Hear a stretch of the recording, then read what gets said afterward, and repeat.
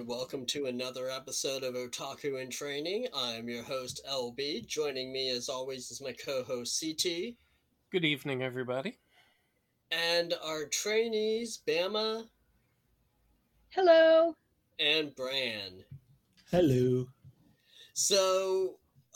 For this month, CT and I decided that it was finally the appropriate time to introduce our trainees to Kyoto Animation.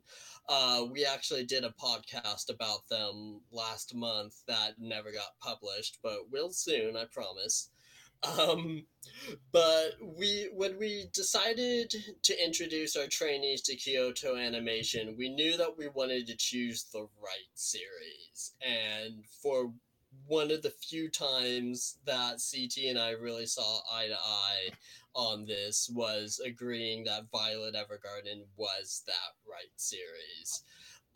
So Violet Evergarden is arguably probably the most beautiful series that Kyoto Animation has ever done. You can argue about other series, sure, but for my money, I think that Violet Evergarden is the best looking series that they've done. CT, uh, what made you feel that I mentioned how you and I basically agreed on this, but what was your basic line of thinking on why now was the appropriate time to introduce our trainees to Violet? Oh, well, after the massively successful Record of Lodos War cast last month, which we totally haven't lost the recording of, I forget, we were discussing a few things. Our train of thought led down a few paths, and I think we were focusing down somewhere different. And one of the things that came to mind that we were looking at was kind of more of an urban fantasy, a little bit action, a little bit modern. And I brought up Beyond the Boundary, which I quite like and is an easy pull in. But then I simply asked you the question, uh, should that be their introduction to Kyoto Animation, and should we do that now? And you said, no, it shouldn't be that, and yes, we should. And at that point, Violet definitely seemed like the right introduction. Um, it's an interesting, alt historical spin. It's delving into something that's more serious and dramatic and feelsy than we've covered before. Uh, but it's not as straightforward as certain other ones, so it felt like it still had enough of a fantastical component to it. You don't have to go in knowing pretty much anything else. And of course, as stated, if you want to blow some folks, eye noodles out with just quality of animation, it's pretty hard to, hold anything else up against it, even from Kyoto Animation themselves. So it certainly felt like the right thing to come in with, even though it's one of the very recent things. So we're not really trying to get a history or a tour through Kyoto Animation. This is jumping in the deep end, as it were. So, getting into the actual series, I want to go ahead and just kind of jump headfirst in, since we're diving into the deep end anyway. The very first note that I have for the first episode is about when Violet first reveals her hands when she's in the hospital. That was the very first moment that really stood out to me and made me pay attention to this series when I first watched it. I want to start with you, Brandon. What was the first moment in that episode that stood out to you? I know you mentioned you didn't take as many notes this Yeah. time around. But do you remember in that first episode what the first thing that stuck out to you was? I can't say that I know what the first thing that stuck out to me was. It might be just the letter flying out the window. Mm-hmm. Um, just even something so simple as that, like the amount of effort that went into like detailing it flying out the window was really notable. Though, um, I guess just the place setting of that whole scene is kind of doing some serious work to set up like what is coming and how it's going to address like trauma and things like that. And it's kind of hard to not be sort of drawn in by that. If like, So, Bama, moving over to you, what was it about the first episode that really stuck out to you? I mean, I mentioned in my notes that Violet showing her hands was mine. Did you have a particular moment in that first episode that stuck out to you? I think mine was very similar to you with her showing her hands, but with me, it was closer to realizing she was in a hospital because at that point I thought she was a robot. She's so, she just seemed kind of emotionally stilted, and she's writing a letter that sounds more like a report.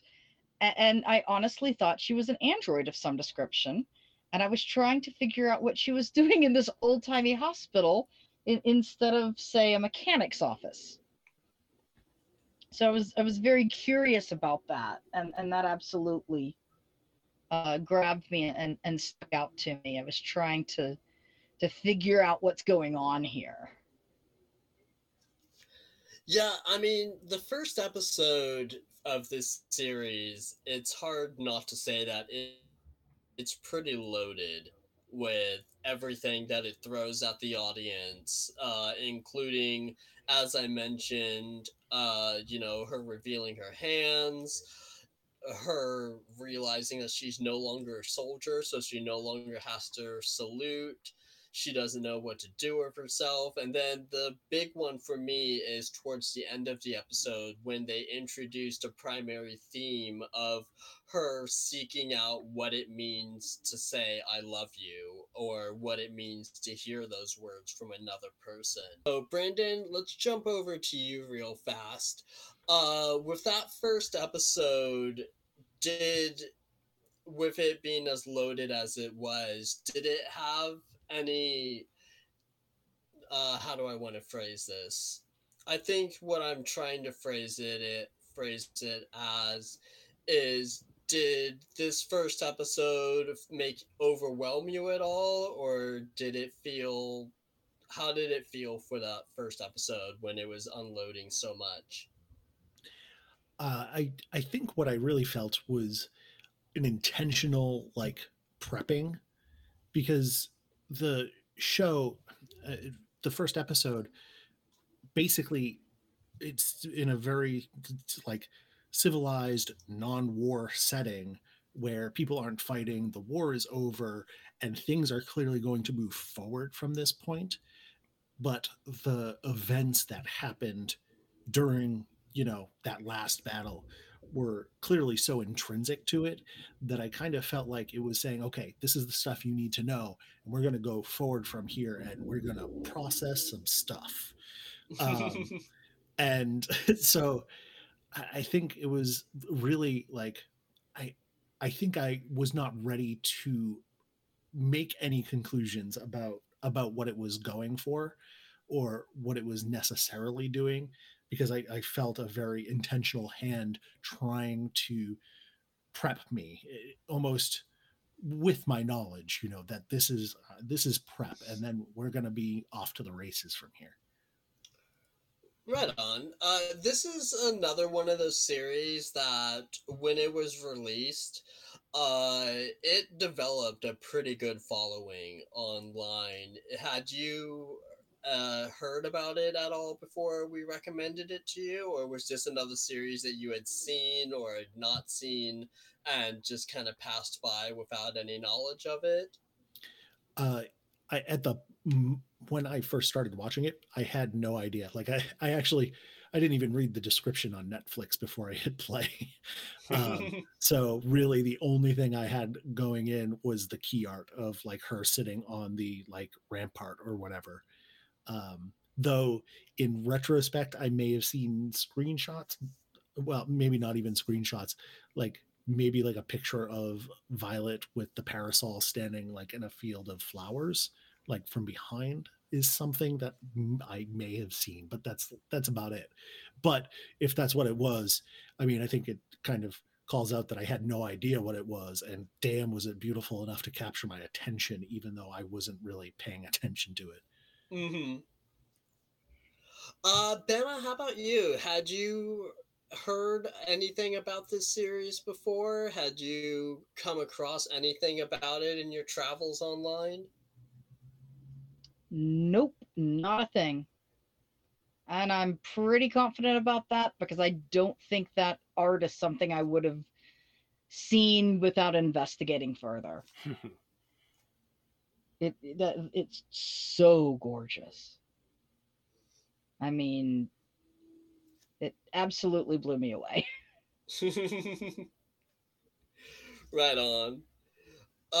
So CT, we haven't heard from you in a little while. What were your did you watch this weekly when it was first out, or did you binge it on Netflix after it came out? I watched it weekly for a bit, but because I'm not, even though Netflix was pissing me off for delaying the show, and they still keep doing that, and they still keep pissing me off, as much as I was really wanting to with this, I only watched a couple of them, and then I largely, due to not really pirating things in general and not feeling like keeping up, I just waited for it to come out, because that also meant I could watch it with other people as well. So I largely waited for it rather than watching weekly, and I sent a few nasty tweets at Netflix during. Yeah, I mean, that who sounds like hasn't? something you do. Mm-hmm. So, with that first episode and it unloading so much onto the audience, it breezes pretty seamlessly into the second episode where she starts, where she goes to the letter writing house and she gets a job there. I'm curious to know what everybody thought about when she was asking about the major at first, since it was pretty obvious from everyone's reaction that the major was no longer with us, no longer with the audience. He was gone in one fashion or another. But no one wanted to tell her. I'm curious, how did that hit everybody? Did anybody have any particular thoughts about that, or Thoughts? How so? Because like I don't know. It, I mean, it's already like a complicated thing when you're because of her emotional immaturity. You pick up on their emotions and the fact that they're stressed out about it, um, especially when trying to consider her and how she might feel about finding this information out and trying to sort of protect her from the news in a way until she's at least ready to hear it. Um, it's kind of sad, that I have to say that I appreciate the effort they go to, both the characters and also, the creators of the show, to lay it out like that. Like the show frequently will lead you to a conclusion before it confirms it, sometimes several episodes later. So if you're paying attention, like especially to people's emotions and reactions, you understand subtleties in the emotion, which is pretty hard to do in animation, is show subtle emotion. and it's clearly, very crucial in this show to be able to do that. And I have to say that I really appreciated the effort and detail they went to in that. When when we first watched it, my first reaction was that maybe he wasn't dead. They just thought he was, and they weren't telling her out of the possibility that maybe he was alive. And the more episodes I watched, the less and less likely that seemed, until I actually got a little irritated at all the characters going, dude, somebody needs to tell her he's dead. Yeah. Because she's really, this is getting into why didn't you tell me territory. But when they did tell her, I understood why it took them so long. And I was like, okay, these characters knew what they were doing better than I thought they did, because, yeah, she absolutely could not have handled it in the first few episodes. You're absolutely right. But yeah, I remember thinking that it was, that there might have been some room for doubt, and then deciding that there was not room for doubt, and then getting mad, and then understanding what was going on. So yeah, it was really well done. Just the way that they dealt with that death and the grief inherent in it. Brandon, you wanted to jump in? Yeah, I felt bad for Violet, but I had a weird feeling about the Major. He was clearly painted to be kind in some fashion, but I wasn't sure how kind, because considering the sort of themes that they were touching on and the way certain people talked about Violet, I wasn't sure if he was always sort of kind to her or if that's like something that developed. And so from my own personal perspective, I was kind of holding back a little bit, I think, in order to be able to judge him harshly if it turned out that he was, like his brother, who we find out later was basically just complete trash. And so I was kind of waiting to see if he turned out to be more like that, or if he was a more caring person over that period of time than maybe they were necessarily portraying up front. And I think maybe they, kind of obscured whether or not he was for a while intentionally, so the audience didn't know. But so the other thing that really stood out about these early episodes was when Violet got sent to training to learn how to write a letter. And I'm curious about people's theories about this, because it was made pretty clear in episode 2 that Violet wasn't sure how to interpret people's feelings to properly write a letter, and yet she was given that opportunity, before being sent to training. And I'm kind of curious what everybody thinks of their theory on why she wasn't sent to training to begin with. It was, or if that was something that I just missed entirely. I think I kind of wondered if they thought it would be self-therapeutic for her, like if they just kind of put it in front of her and let her have at it, it would maybe resolve itself.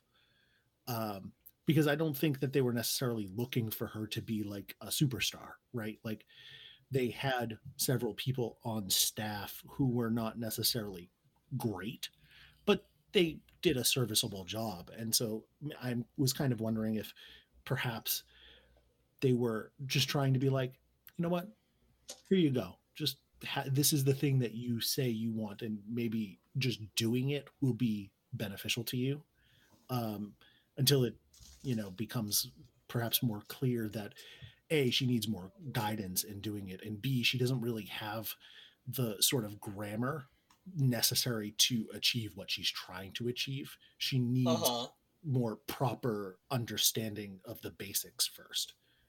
I didn't even realize that there was a formal training. She just seemed so enthusiastic about doing it. And then she did such a terrible job. I mean, it was a Yeah. bang up terrible job, just textbook awful. And I remember being surprised more that they didn't read it over before reading it to the client and saying, okay, you know what, this was a good try, Violet, I'm going to take this one and then we'll talk. I was surprised that they let it get out, because that was a little nuts. I would have Forgot about that. read the silly thing. um, but yeah, Excuse me. I didn't even realize that they had a formal training school. The entire world was kind of fascinating in that regard. Yeah, I mean, one thing that I really enjoyed about this series, and CT, I'd love to hear your thoughts on this as well in a moment, but one thing that I really loved about it is how they built the world early on, down to the point of giving them their own language, their own written words. I love little details like that, and I love that this series spent the first, 2 or 3 episodes really building the world and fleshing out, this is the role that these people play. The,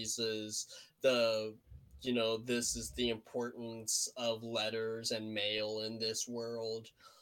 So yeah, so that was something that I really appreciated about this show. And CT, I'd love to hear your thoughts on that as well.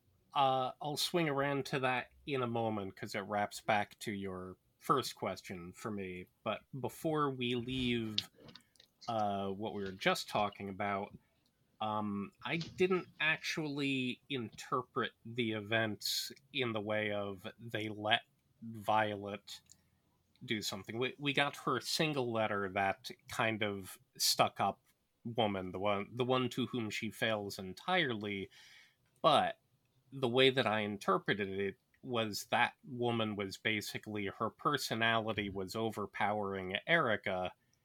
Erica at the same time didn't think that Violet was right for this job. So when Violet offered to do it, and Violet, of course, just treated it as, okay, this is my job. These are in effect my orders. I must perform this task for this client. When Violet took it over, it seemed like it was basically Erica was letting her for the purpose of watching her fail. And because Erica would have normally been the one in charge of that, they weren't, no one was previewing anything. It felt to me like it was slipping through the cracks once and caused the incident, but that it was kind of instigated by Erica, and she was, suitably embarrassed by that afterward. But I feel like that was her trying to prove a point and regretting it by the end. It didn't feel like they were having Violet do anything other than, ghost and try to learn, and she took that task herself before going to class. I don't think they would have let her be a on the clock doll at that point. But that's the way it came across to me, at least.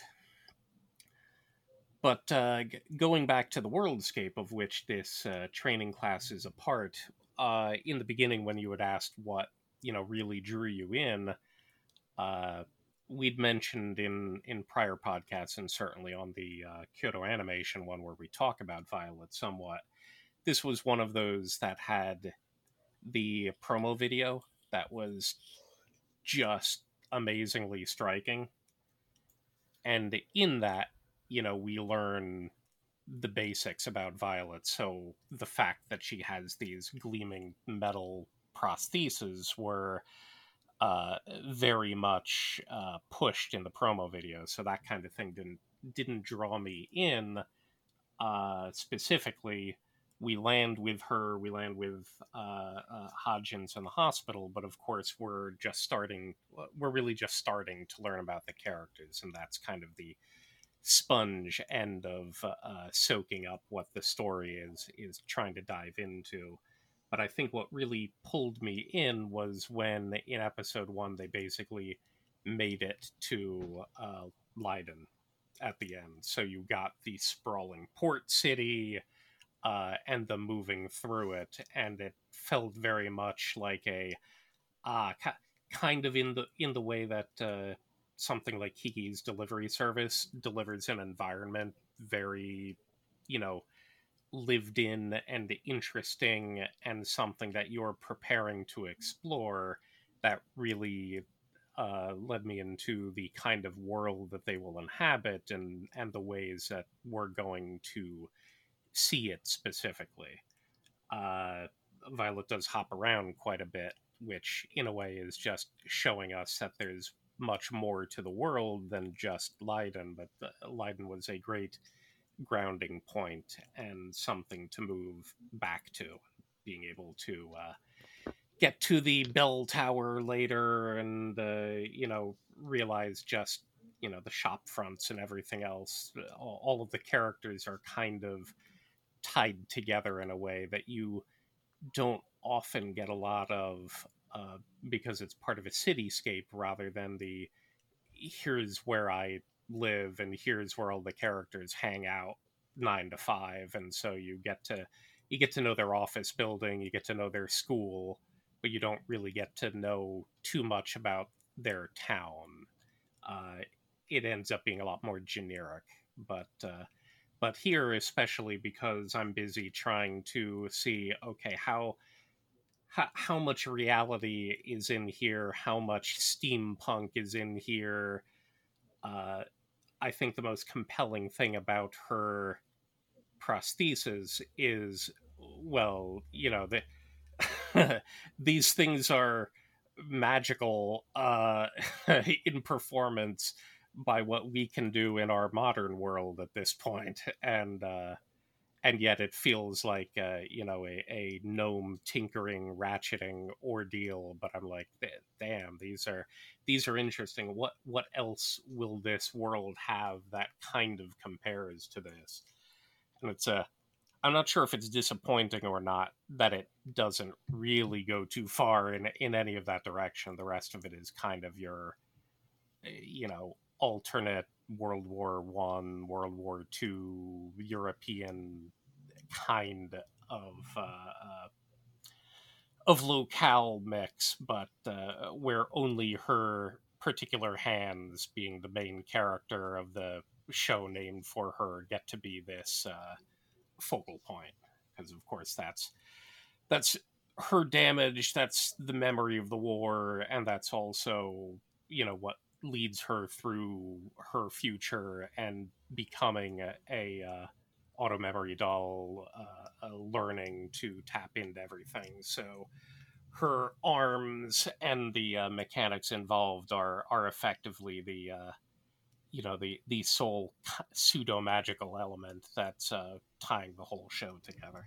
So we've gone through the first 3 episodes or so. The thing is with this show, however, is that while it's not technically a slice of life, because it does have an overarching story that ties it all together, it's still very episodic in nature. So at this point, what I actually want to do is, this time I'm going to call on Bama first.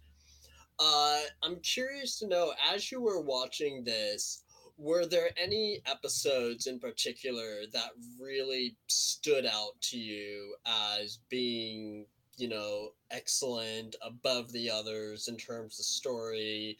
Obviously, overall animation quality in this series stays pretty high throughout, so you don't have to, mention animation quality. But were there any little stories that got told from episode to episode that really stood out to you as particularly excellent or memorable?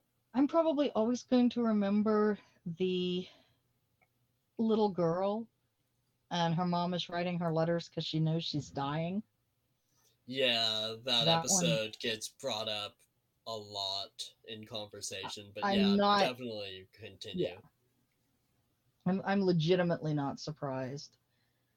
At one point I remember thinking that these auto memory dolls aren't writers exactly. They're a cross between writers and therapists, because as much as anything else, they're helping people deal with their own emotions. And that's almost specifically mentioned. You have to see the emotion behind the client's words. I'm like, that sounds more like psychology than writing, but it makes good sense. And I remember Andy saying that the service that the dolls are providing is actually a really, really good one. And she kind of wished that we had a similar type of thing in our world.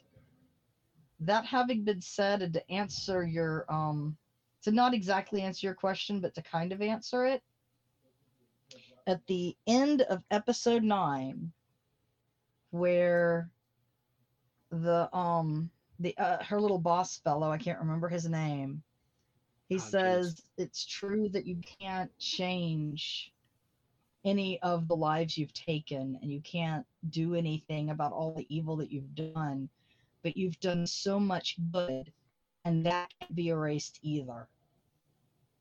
And I turned to Andy and I said, that's it, roll credits, perfect anime. Yeah. It was very, very much like the first 20 minutes of Up. The balloons fill, and the house starts to rise through the city, and roll credits, perfect movie. The rest of the movie's good too, and the rest of the series was good too. But that right there, they could have ended it, and it would have been perfect.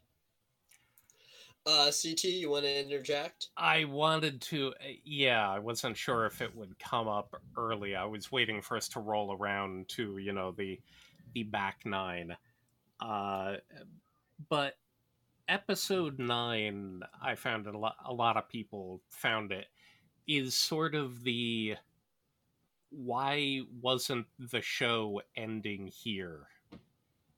Because that the entire format, all of this stuff, it fooled people who were watching into thinking there was no more of the show, and I'm like, no, it goes to 13. But it was, so I guess part of it was, I think this is interesting. Does it feel like this should have been kind of the way that it wraps up instead? I don't know what liberty the anime order took on the order of things from the novels. It would be interesting to see. I know that most of the time anime will move things around to fit how they want to convey, or how they want to even just produce something a little better. But this did feel like it was very much an end of the show. So I was sort of curious when we got to this point to see, did anyone else think that this is how the anime should have ended, as opposed to where it eventually would? I do. I don't want to. I think we'll probably maybe talk about the latter episodes later, but like, I even just watching it, like, it did kind of come to, like, I was like, oh, this wraps up some stuff but doesn't wrap up everything. And because it is kind of a little bit slice of life, it you can see what Violet's direction is going forward, and so it's kind of perfect to leave a little bit left on the table that you don't have answers to, because that's just not how life is. And so, yeah, you know what? This is like, I was kind of like, oh yeah, this, I was almost surprised, because I knew there were, 3 more episodes, whatever, left. And I'm sitting there watching it and kind of going like, but there's more to go. It feels like they're wrapping this up, and the more it felt like it, the more I felt surprised. I was like, what's going on here? They were showing the credits over a different ED, like it's literally pulling out all of the "this is the end of your show" trick. it even to an extent, like the latter episodes don't feel like of a piece with the rest of the show. Like it feels like when you would watch a show and then there would be the movie that came afterwards that seems to sort of like miss the point of the show, you know? And it was like, well, but like, what was this thing about? And let's have some more action and whatever. And you're like, but the point was about not having all that action. That was kind of part of the point of what made the show good. So why are you doing this? So it almost feels like they took the movie that they would have made afterwards that was kind of detached from everything because somebody thought it'd be cool to make like a spin-off movie that was a little bit about this and just shoved it into the show at the end, you know?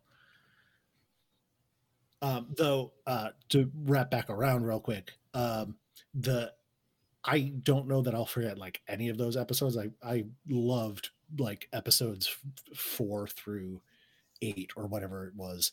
Just the little stories. Like Iris is maybe the most forgettable, but like the rest of those episodes were all fantastic. I think that the one that Bama mentioned with the little girl was fantastic and almost feels out of place because it's kind of, if I remember correctly, kind of comes after that natural end, sort of. Yeah, it's the very next episode. And it feels like it should have maybe just shunted it forward like 2 episodes to fit it in with the rest. I also really liked the one with the writer.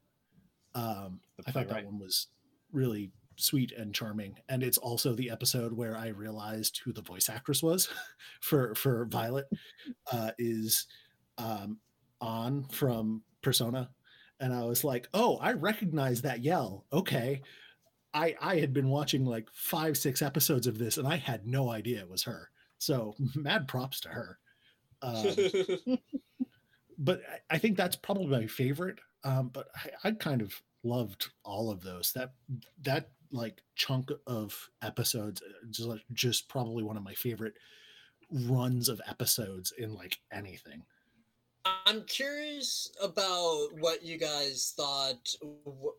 Actually, okay, before we do that, Bama, you wanted to interject? I did. Thank you. I just wanted to say that even though you could have ended it at episode 9 and it would have been the perfect anime series, I was not at all upset about them adding more on later, but that might have been because at this point I was salivating at the screen, stroking it gently, chanting more. Yeah. I mean, you have to understand, I am not a binger. The most anime I'd ever seen in a chunk was the 3-episode chunk of Madoka Magica. When I watched Evangelion, I watched it in 1-hour chunks and that was it. I really prefer to, take my media in small little chunks over time, with the exception of Violet Evergarden. I watched this in 2 sittings. It was like a book I couldn't put down. Interestingly then, because we weren't going to cover anything but the TV series, but did you then move on and watch the OVA or the first movie that's also on Netflix? I saw the second. I saw the additional episode. I actually watched it by accident. It fit in beautifully. We said, okay, so now what's the next episode? Why isn't there another episode? Oh, we just watched the additional episode by accident. It fits in absolutely perfectly as episode 10, just, if anybody's counting. Yeah, I think that one is chronologically between 4 and 5. I have not seen the movie yet. But I take it that you will. Oh yeah, definitely. The only reason I haven't watched the movie yet is my sweetie Jimmy is unemployed at the moment, and it was interesting enough to try to wiggle enough time to watch the series. I will I may wind up tying him up and forcing him to watch the movie because I desperately need to see this movie. But I might be nice. We'll find out. So I'm curious. Every so often, this series does attempt to be funny, and in my opinion, it does a fairly good job with it. One particular instance that I found this series to be, I don't mean like laugh out loud uproariously funny, but funny in that really charming kind of way, was early on in the series when Violet and another doll helped the members of royalty write letters to each other. I really enjoyed that episode. I found it to be super charming. It basically felt like their equivalent of two royal members having a lover's tryst over Twitter in that time. That's what it basically felt like to me. I kind of got vibes of like You've Got Mail, Hmm. where everybody was like so invested in what's going on, you know? Mm-hmm. But I'm curious, Brandon, let's go ahead, let's start with you this time. How did you feel about like the tonal changes throughout the series? On every it would be funny or charmingly funny at one point. It would be a little more serious with the playwright. It would be heartbreaking with the little girl and her mother. How did you feel about the different changes of tone from episode to episode? It felt appropriate. Again, partly because of like that sort of slice of life feel. She's moving through people's lives, and so there are parts like in that episode where the princess is like super concerned that maybe she just like took things a little too far and like blew everything up, you know, like stuff like that feels authentic because like who hasn't like sent an email and then been like, oh crap, maybe I shouldn't have done that. They're going to think I'm an idiot or whatever, right? Like there's something very authentic about that and being able to sort of enjoy it too. Like, oh, it's going to be fine. Clearly, you know that. So you can kind of laugh at it a little bit, but the humor is necessary, right? Like when people are sad, you know, part of the way people deal with difficult things sometimes is laughter. And so the tonal changes are very appropriate, both from a storytelling perspective, but also to portray these characters. They need to have changes in how they're feeling because they're not going to feel the same way the entire way through, right? Like the mother writing the letters to her daughter is like, it's sad in places, but it's hopeful too, right? Like the mom knows that she's doing something that's going to make her daughter happy, and she's kind of proud of what she's doing. And so you have to kind of have that element in there as part of the contrast to the sadness, because storytelling, but also because they're characters, they're acting like people. And I love it, honestly. Bama, how about you? How did you feel about the different tonal changes throughout the series? Did you feel similarly to Brandon, or did you have a different opinion? Nope, that's pretty much dead on. You salt a watermelon to make it taste sweeter. That's why you do it, is because salt and sweet bring each other out. And to use a different example, the funniest thing I think in the entire series was when the little doll in training asks Violet, can't you smile? And Violet just pushes her cheeks together and she's trying to squish her little face to make herself smile. And then, you know, in the next episode, you realize that this other doll's brother is, you know, a raging alcoholic addict, managed to get himself beaten up on the reg. And the only thing this doll wants to say to him is, I'm so glad you're alive. And Violet manages to do that it's somehow sadder and more poignant that those words are selected by someone who was squishing her face so she could smile earlier. Nothing like a little face squishing. Like you talk about you talk about that scene with the like I'm just happy you're alive, and like this is just the show is like I'm sitting here getting like a little bit weepy just thinking about like how significant just trying to say that was to that character. That was such a meaningful thing for her to try to say to him that she was having genuine trouble saying. Like I was describing this show to my wife, and she was like, one of the first things they tell you about writing like dialogue is whatever, if you're having trouble trying to figure out what it is that the character would say, figure out what they're trying to say, and then don't say that, because people don't do that. People are really bad at saying what they want to say or saying what they mean, or in some instances saying what they don't understand they're trying to say. People are terrible at it. And like there's something so authentic about that aspect of like people struggling to say these things that is just so, I don't know, there's like a beauty to how to that struggle of trying to convey yourself. That excuse me. That's one of those things in the early episodes that came across a little odd to me, and I'm trying to figure out how much of it might be cultural or not, because a lot of what they're talking about is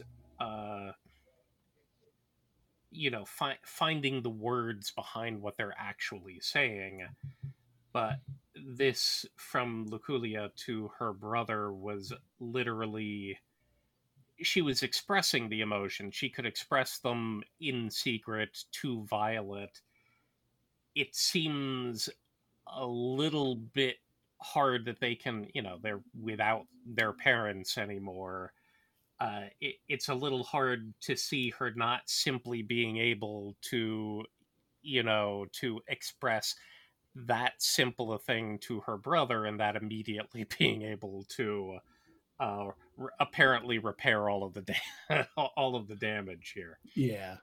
So I'm like, as well, that was the end of the third episode where she went to the training school, and that's another thing where everyone is literally, she wrote the one sentence that was literally what Luculia said to her. She wasn't conveying it, she wasn't exploring or conveying a thing, she just wrote one of the things Luculia said, determining that it was the most important one, and that's fine. But it felt almost like an overreaction from some of the characters that, oh my god, you did this thing, and now you can be a true doll. And I'm like, I feel like it needed a little more in that scene to connect me to what how they were reacting. Didn't quite line up with what she did there, as meaningful as it was. That's what led me down the path of maybe there's something very specific from the Japanese outlook that I'm not grasping here. So could be, certainly. That does lead into another thing that was odd. I definitely liked, the Princess Charlotte episode, but you end episode 3 with Violet being able to express a single thing, to grasp the very beginning of automatic dollhood. Then she goes with Iris to effectively be her hands to Iris's hometown. So she was just going to be transcribing while Iris would be doing the doll work. And then all she really does there is, again, type out things explicitly, party invitations and other stuff. So we don't get another episode of seeing Violet learn something, except, Iris's particular feelings of rejection and confliction with her beau from back home and leaving home and her struggles to become a proper doll. And then in the very next episode, it's mentioned that months have passed, but we get Violet immediately into being able to write poetry. And I feel like there needed to be more here. As slow-paced as some things go, I feel like they could have taken from the back end and added more on the front end here. And in this specific case, I know some of it comes from the story, The Princess and the Auto Memory Doll, is from the third novel, which is a side story. So it's a side story after we've gotten, the meat of Violet's narrative. So I know it's out of place. It struck me as an odd decision to put all of this in the order that they chose for the anime. So I don't quite click with 3, 4, 5 as well, because it feels like I'm missing too much that would have been meaningful to convey. So yeah, I largely agree with that. I think I was able to maybe put that part aside better. I didn't have as much of trouble putting that aside, is maybe a better way to put that. But I very much was like, wait, so you wrote that one letter and then the teacher's pet went to the teacher and was like, actually, she's friggin' awesome. And the teacher's like, you know what? You're right. She is awesome. Let's give her this super prestigious thing that like people lust after, that it's like going to Hollywood to try and make it, and we're just going to give it to her because she wrote such a good letter that was one sentence long. It's like, yeah, that's a little bit weird. And then, yeah, you're right. It's like, then she does nothing. And then she, I don't know, saves the world or something. Like she goes to do a letter that is super politically significant, right? Not just one, several. Like their entire like alliance relies on her ability to be romantic when she doesn't understand I love you. And it's like, that doesn't seem to track well. But you know something? It's kind of cute. So I was like, all right, I'll go along with it. But yeah, it's a common problem I feel like in the show, is that things just like are not, it's not explained how somebody got to a certain point in the background or why things have suddenly changed. Like, the other auto memory dolls seem kind of important until they're just not for like 4 or 5 episodes. They just kind of disappear.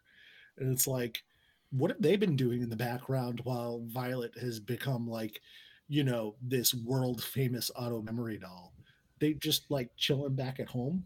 Like, do they go and do stuff? That's never explained. So another thing that I wanted to bring up about this series before we got too far away and towards the ending is the soundtrack for this series, because on a previous podcast that CT and I did, I talked about the soundtrack for this series done by Evan Call, and I called the composer as probably one of the best up and coming anime soundtrack composers, specifically because of this series and the gorgeous music that he attached to it. I'm curious, Bama, let's go ahead. Let's start with you. Did the music stand out to you at all? Did it have any kind of emotional effect on you as you were watching? Oh dear, I am embarrassed to state that I did not notice at all. Oh, I okay. am really sorry, Mr. Composer. The good news is that is the second best any composer can hope for. If you're making background music like this, and it blends that seamlessly in to where the audience doesn't even know it, that's the second best you can hope for. The best you can hope for, of course, is, one of those legendary soundtracks like Jurassic Park, where half the point of the movie is to listen to music.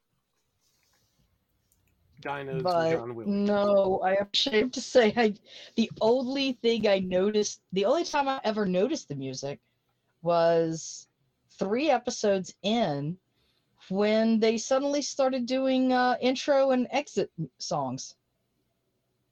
They did an exit song, and I was like, they're singing. What's going on with the singing? And that's when I realized that we hadn't had any intro or exit music up until then. And I said, oh, well, I guess I just didn't notice that. So, maybe I'm just oblivious. That works too. Yeah, no worries. Did anybody else notice the soundtrack, or am I alone on this? I actually didn't notice it much. Like, there was definitely points where I was like, this is nice, but I think I'm kind of in a similar boat in the idea that, like, to an extent, I think I didn't notice it because it fit so well. Because I would be willing to bet, like, the times that I did notice, it was just in like a quiet moment. The music was doing a lot of the heavy lifting, honestly. And it really helped deliver certain scenes. And I wouldn't be surprised, honestly, if I listened to some of that music out of context and it made me think of the episodes, just guessing based on my previous reactions to music like that. Is usually it's in my brain somewhere and I just can't recall it directly. But if I heard it, it would evoke certain emotional reactions. So certainly I enjoyed the soundtrack a lot. I've obviously delved in and out of the Violet Evergarden world a lot in the past, 3 years. So a lot of it does just blend meaningfully, which is good. I did listen to the soundtrack once before we did the recording. It was in the middle of, note taking and other stuff. And there are ones on there that I'm like, you know what? I'm not sure I really processed this before, and it's probably because it backed up the emotions of the scene, and I was concentrating on that. But there are certain ones that, like we've spoken about before, especially with the Space Brothers soundtrack, that are just utterly cheating tracks that take you to particular heights. I don't think I soar quite as far with the tracks here, but there are ones that just strike me. What's that thing that a frisson, where you just feel kind of an enjoyment shiver when something comes up. So particular tracks like The Voice in My Heart, which we hear a lot and has a great lead oboe, and I love me some oboe. Torment later. There are certain ones in here that we hear more often and at key times that dig their claws in fairly deep with me. I forgot. I kind of meant to at some point seek out more of Evan's anime soundtracks, because I know he's been tapped on more things, but they aren't ones that I specifically recall being, I watched Appare-Ranman. I don't recall his soundtrack being, a standout from it. Hakame, Tomikochi, things like that. I feel like I need to grab a few soundtracks and see whether or not it's something is it still building, or with Violet Evergarden a particular kind of inspiration that stands on its own more than the other works. Big Order was not a big soundtrack anime for me. So obviously you're very affected by it. Do you have particular tracks that stand out for you that, at the very least, if you mention them, bring them up, some of the audience could pursue if they want? I don't recall the titles of the tracks themselves. I'd have to have the soundtrack in front of me, Right. and I just don't at the moment. But I just remember the first episode. I have a note just saying, this is such a great soundtrack, and I actually repeated that a couple of times throughout my note taking.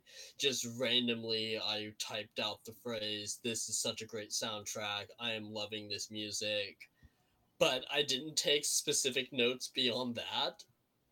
So yeah, I mean, I remember the music being a strong presence for me, and it's just like I mentioned on our previous podcast. I think Evan Call is going to go on to do a lot more great things. He hasn't done a lot of great ones so far. A Violet Evergarden is his most high-profile soundtrack, I think, so far. But I still stand by my opinion that he's going to go on to do some great stuff. Sure, he's got plenty of time. I do believe he's he's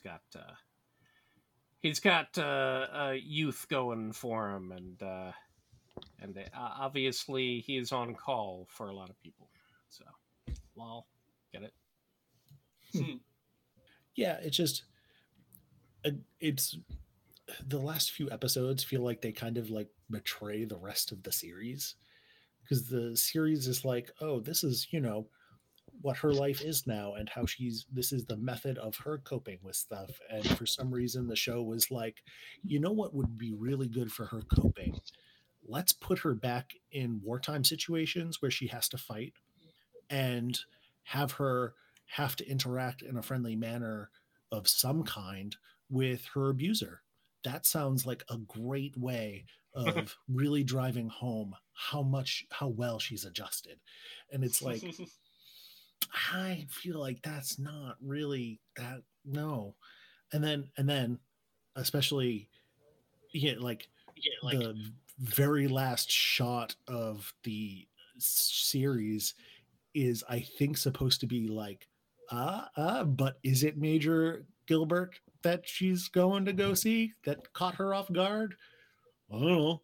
But it seems like they're like playing with it, and I'm just kind of like, are you going to try and pretend that like, oh, she went through this meaningful change, and like trying to deal with her trauma, and the focal point of her trauma is actually still alive, and so like, I just don't know what the hell was going on with those last few episodes. I was just like, you've got to be kidding me. CT, you wanted to jump in? Yeah. That we'll go back to the episodes in a moment, but I was curious to see whether or not anyone would have the same reaction that I did at the very final moment there, where you get a lot of the normal wrap up, but as you say, she was called out, and then goes to a cottage and shows an expression of surprise. And yes, you're left to say, okay, what could that surprise possibly mean? It's literally the final seconds of this show. So I guess for all of you, then there are two things. One, as a question, do you think the Major is alive? And then as a follow-up, do you want the Major to be alive?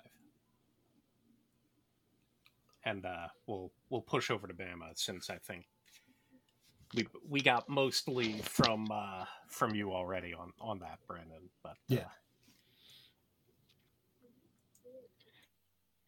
I had a different interpretation of the last few episodes. I kind of saw it closer to, she was a soldier, and she had a lot of trauma, and she really struggled to get past that and to grow and to become emotionally mature enough to handle her past. And then they're throwing her back into it, and it almost felt like, okay, how are we going to see her react differently this time, now that she's not practically an automaton? Yeah. You know, is she? I think that's what they were going for.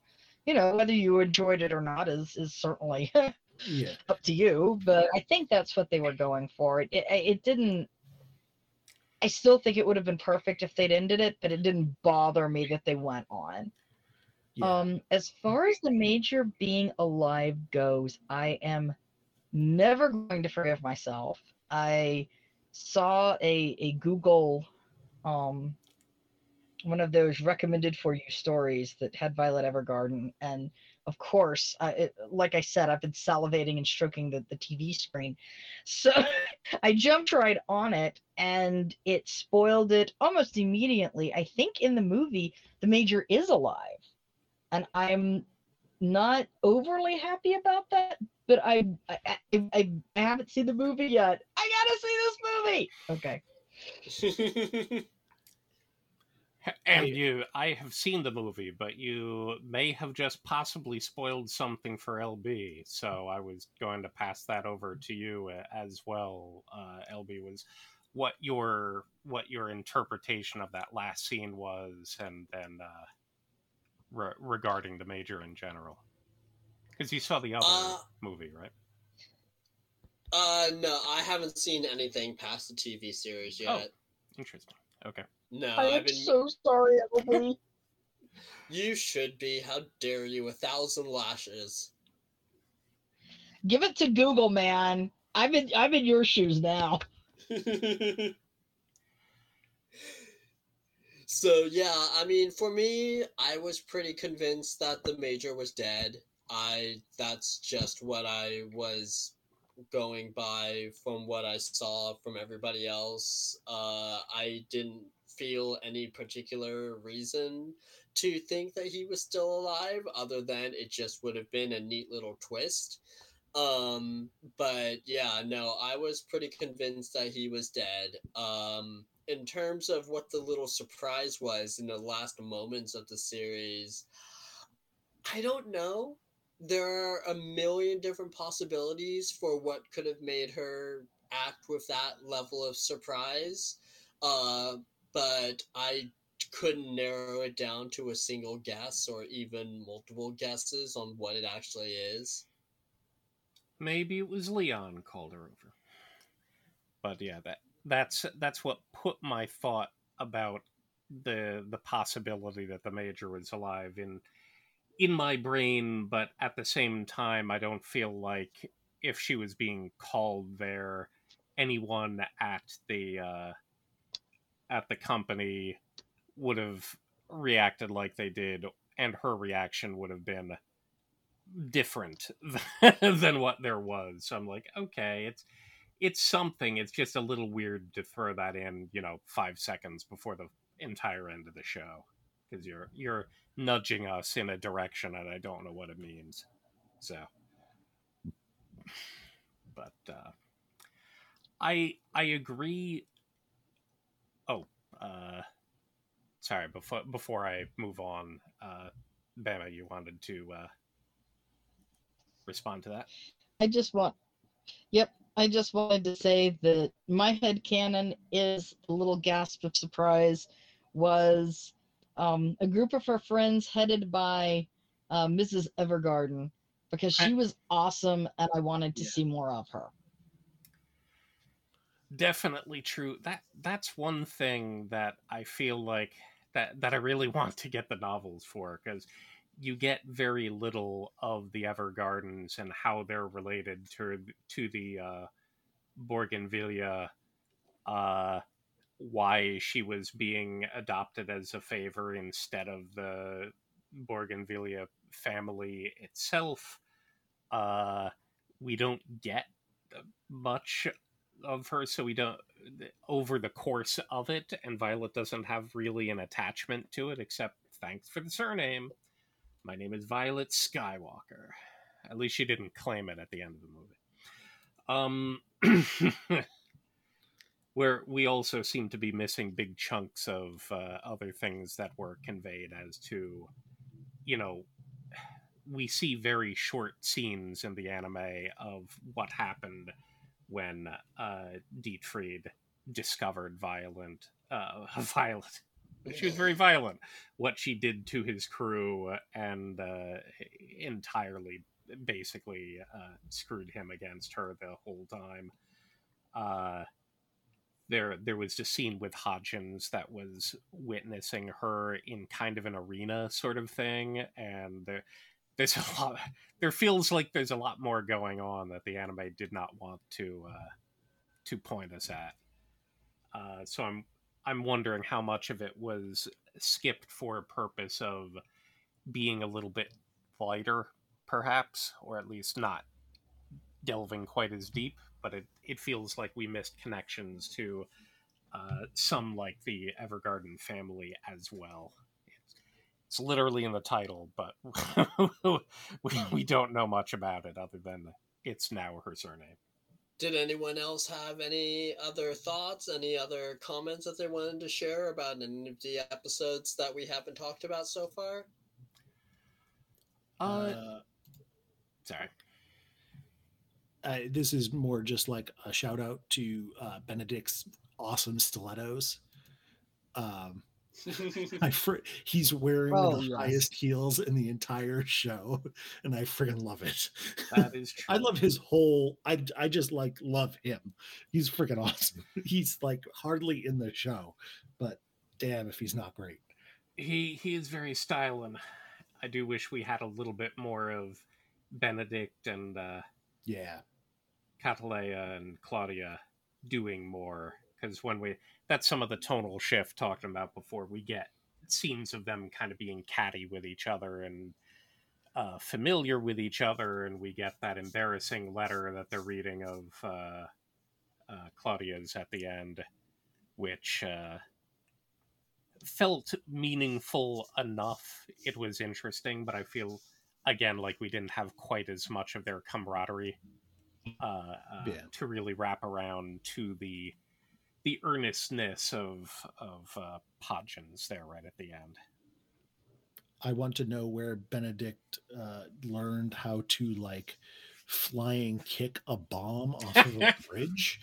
Like where, like every other soldier in this is just a normal soldier except for Violet, and then he's just like comes out of there like, I'm just gonna drop kick this thing like it's nothing. Right. Was it just loosely hung there while Violet's was the only one that was like steel wrap bolted to the side of the bridge? But yeah, that's just another one of those things where it's like, oh yeah, it's mentioned he was in the military, but like then he just goes and does that, and I'm just like, can we like set the things up a little bit before we just like, oh, anime moment.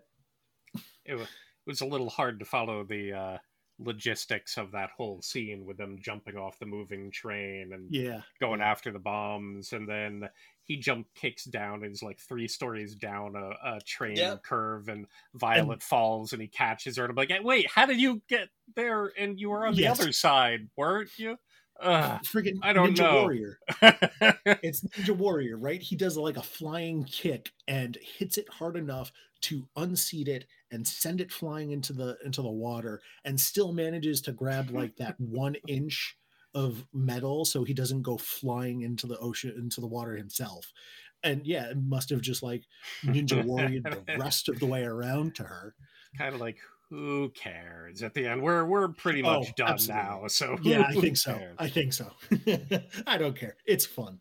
So that's where we start getting. I do agree with Bama that I appreciated elements of Violet being forced back into the situations where, first of all, we could get a bit of badassness from her. I liked episode 11 a lot, where she goes to basically Camp Menace. I love all of these names. Yeah.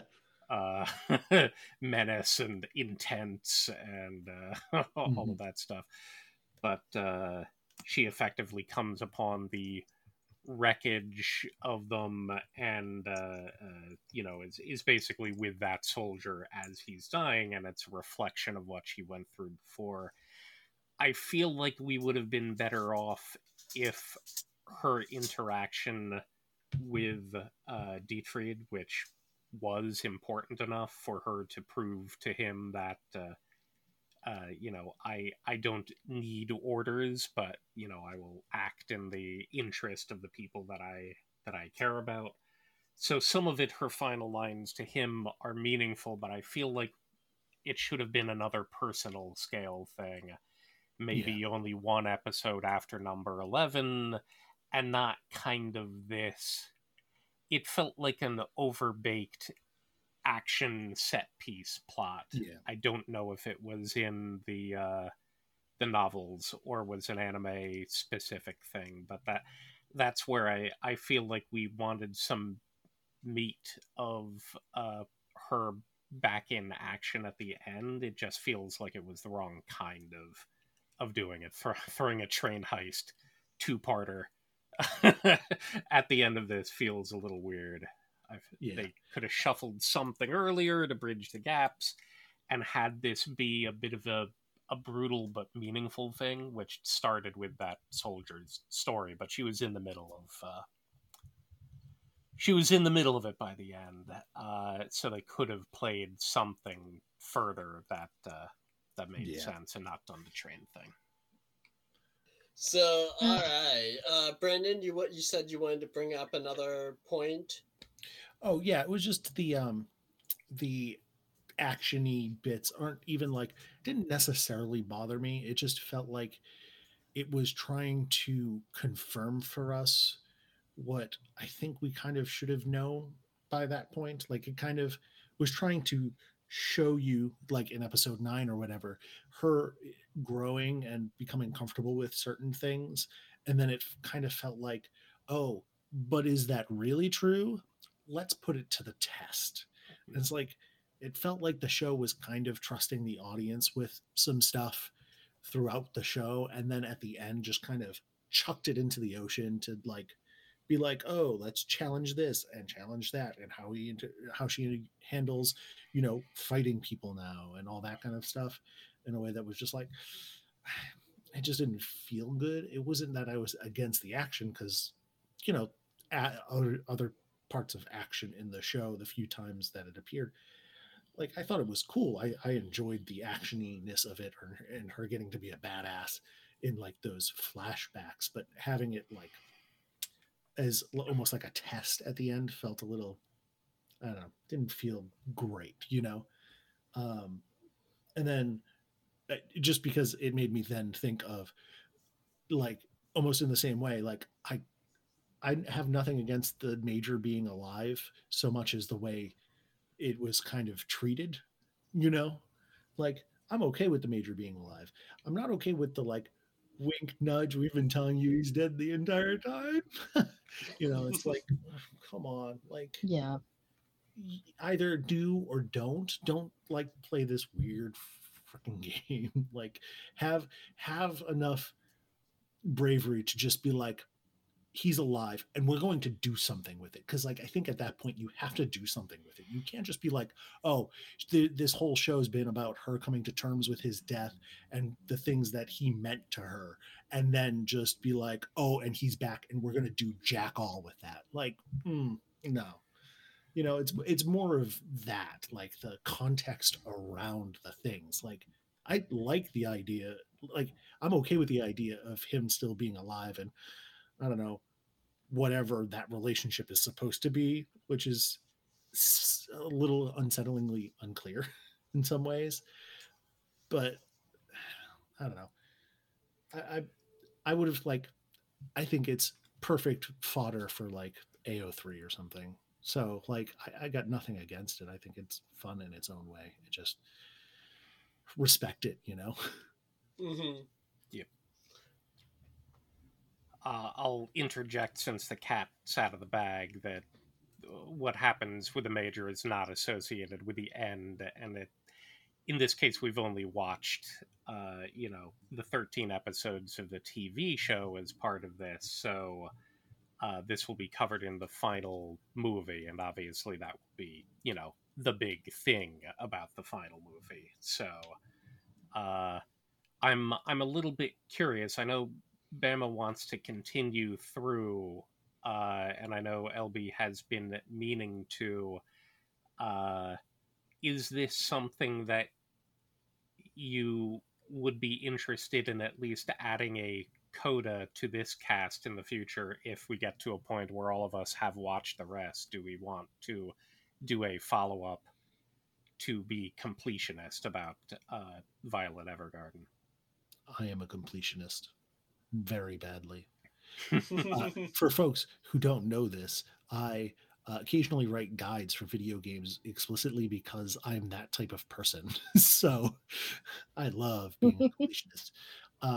So I'm totally down for that. And actually, I feel way more compelled to watch the movie now because I feel like I need that, the whole Major is maybe alive thing justified to me.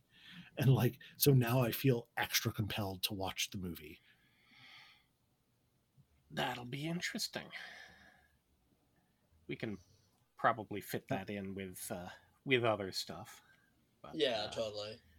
Bama, do you have anything else that you wanted to mention regarding the series?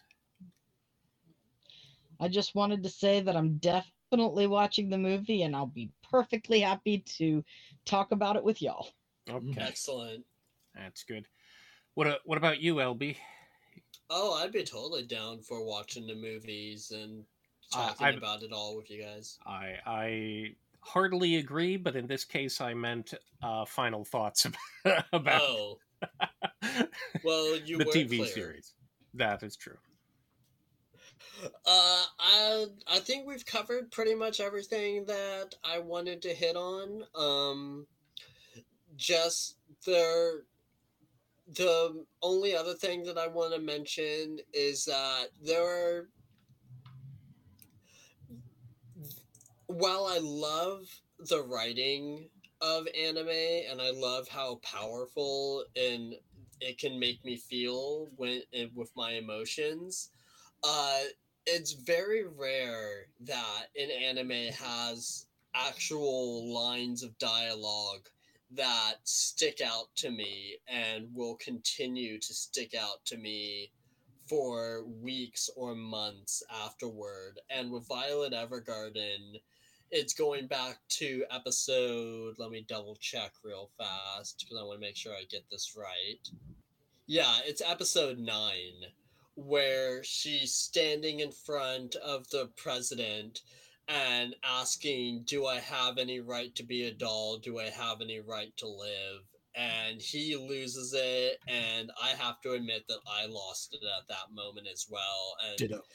That's a line that is going to stick with me for a long time to come, mostly because this series ended up being kind of a perfect thing to watch at the moment because I'm going through kind of a weird adjustment period with my life.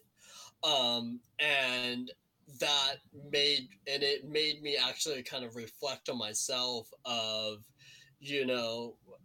the adjustment period I'm going through kind of deals with my career. I won't go into a whole lot of details, but basically it was that moment where I had introspection of thinking, do I have any right to have my job? Do I have any right to keep going with it? And that, like I said, it hit me really hard because that just hit at the exact right moment and in the exact right way.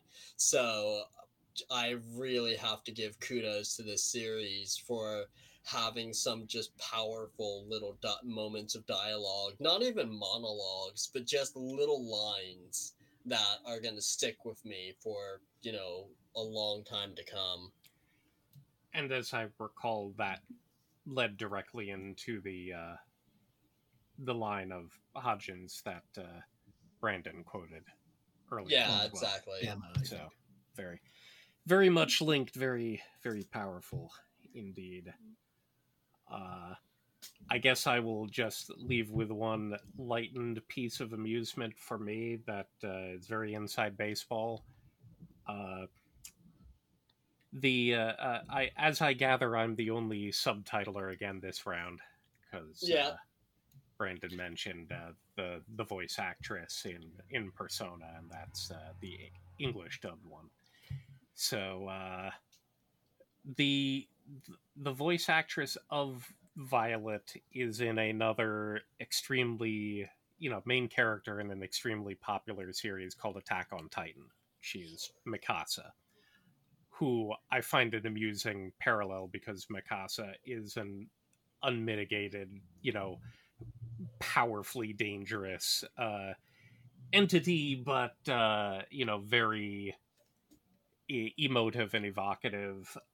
But right in episode 1, as they're leaving the hospital and Hodgins mentions something about orders, she repeats the word orders, and it sounds very much like she's saying Eren. I don't know what the actual word is, but Eren is the main character from Attack on Titan, and it's literally memed to death that all she does for half her dialogue on that show is shout his name over and over again. So the fact that I heard her voice actress say a word that was exceedingly like that in this context and would be occasionally repeated because orders comes up tickled me throughout as a weird little bit of meta humor. So I figured I'd share that. So, all right, let's go ahead. Let's wrap things up on that note. I think we've got a pretty good, rounded discussion going. I'd like to thank CT, Brandon, and Bama for joining me for another fun discussion. We always really appreciate it. Absolutely. It was my pleasure. Thank you. Thank you. It's been great. And thank you to all of you for listening to us. Just remember that we'll be back again next month. We have decided on the next series, but I think we're going to leave that as a little teaser. And I'll make the announcement on Twitter in the next couple of weeks. But other than that, have a great night, everybody, and we'll talk to you all again soon. Good night, folks. Bye. Bye.